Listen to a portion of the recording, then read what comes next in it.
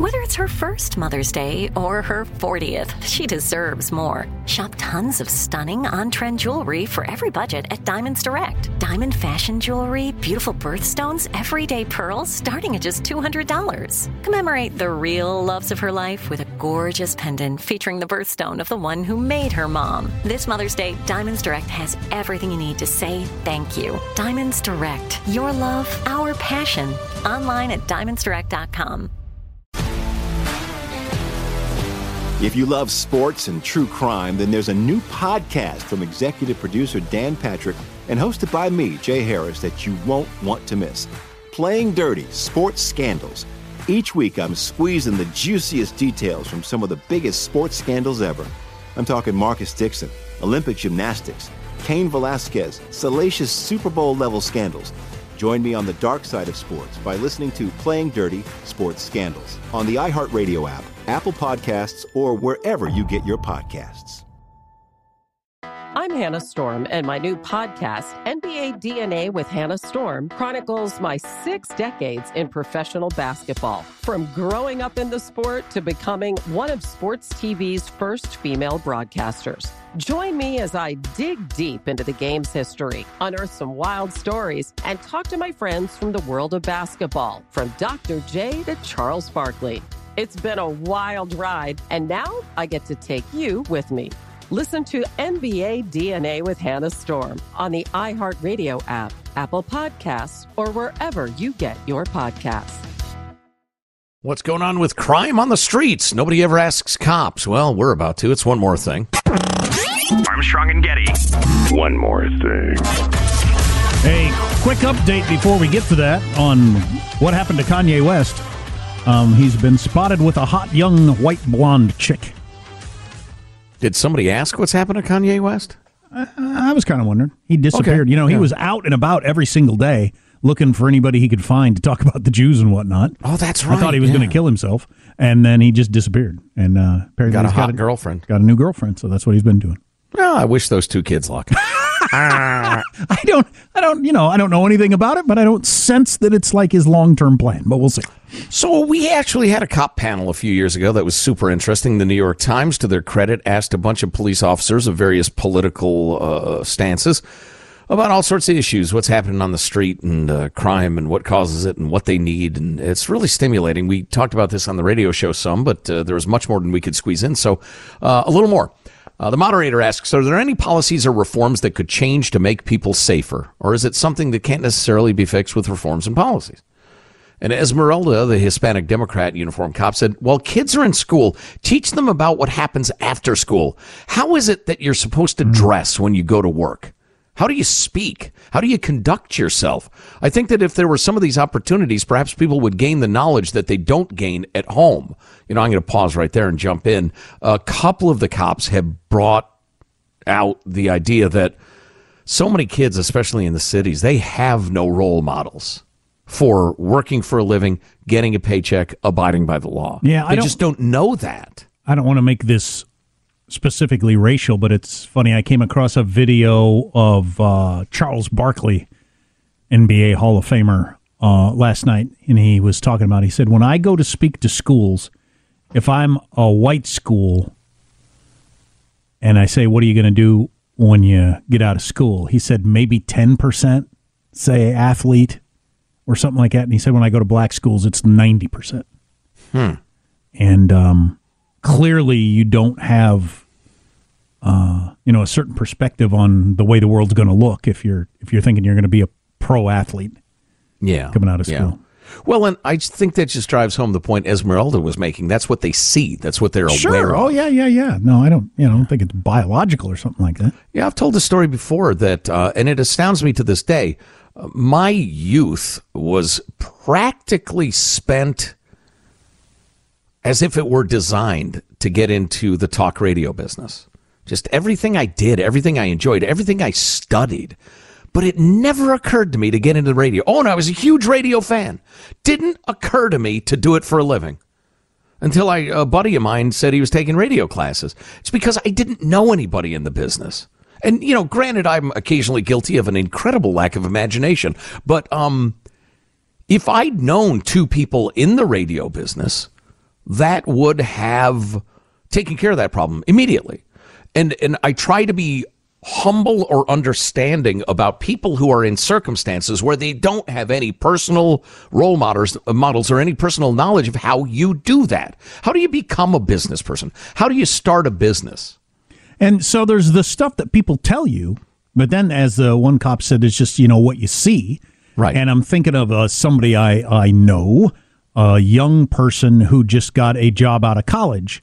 And they got the job because they were recommended by their professor. And the professor said they were the most responsible, hardest working person that they'd ever had there in the department. And that's how the young person ended up getting the job. And I thought, because I know this young person's parent, I know that they grew up in a household where they saw a very conscientious, hardworking sort of person. I don't know if they talked about it or not. I don't know if you needed to. If that's what you grew up around. Right. Yeah. Yeah, very true. But if you never saw anybody, as earlier we were talking about the one cop saying, some of these people have never seen anybody get up and go to work.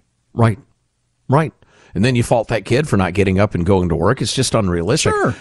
Although here we get into some really uncomfortable ground, and ground that we used to be able to talk about as a society and even in politics, and that's the disintegration of the black family, the urban family, the American family, the poor family, whatever, group of people you want to throw it on. There are many families that have disintegrated, and nobody wants to talk about that. Yep, could be the Appalachian family or the Oakland family, either one. Or the rural Ohio family where half of them are dead for opioid overdoses. Anyway, getting back to Esmeralda's answer, she's talking about, I wish people were taught in school how to act after school, that they don't gain at home. I wish they were taught so much more about life, about relationships, maybe even as they get older, about parenting and what exactly that's going to take. It's so easy for you to say, I do, and get married. Wait till you see what comes if you have to get a divorce later on. But as far as policies, I just think so much comes from home, really. And I just don't know what policies force people to learn that there are other ways in life. And that's from a Hispanic Democrat cop. Reginald, the black Democrat, said, I agree with Esmeralda. This all has to start from home. When was the last time you heard that in politics? Yeah, they don't want to blame anybody. Talking about poverty or educational lack of achievement or racial disparities or anything. No, it's got to be the system. The system's causing all the problems. You can't have any personal blame. Right. As a politician. To me, saying it's because of the disintegration of the family isn't blaming the families. It's not at all. It's diagnosing a problem. If my doctor says to me, hey, you got cancer. Oh, you're telling me I'm at fault. Who would say that? Maybe it's an affliction that fell upon you. Maybe it was racism. Maybe it's slavery, whatever. Maybe it was all the social programs of the 60s and 70s, if you ask me. But anyway, going on with Reginald's answer, I agree with Esmeralda. It all has to start at home. But I think the one thing where I would want the policy made is community involvement. If we can bridge that gap between law enforcement and the community, I guarantee crime will go down. Where I grew up was always this one lady on the block that knew every single thing that was going on. If you got into trouble with her, you got into trouble when you get home. Now there's no accountability. That's a good one. Desmond, the black Republican court investigator, says until we take accountability for our actions, for our child's actions, and be held accountable for them, that's the only way we'll possibly be able to somewhat reduce crime. God dang it. I wish a president would have a forum like this with the cops. Yeah. I would agree. Let's see. There was one more section I wanted to throw at it. I thought this was interesting. The moderator asks, we've seen increases in violent crimes in many places where they've also had increases in funding. Why do you think an increase in police funding wouldn't lead to decrease in crime? And it was remarkable, the unanimity with which the white Republicans, the black the black independents, the Hispanic Democrats, they all said the same thing.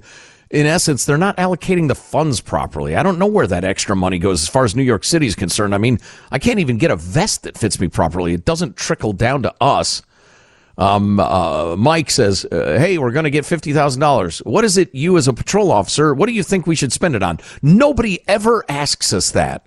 And he mentioned several things that would be handy.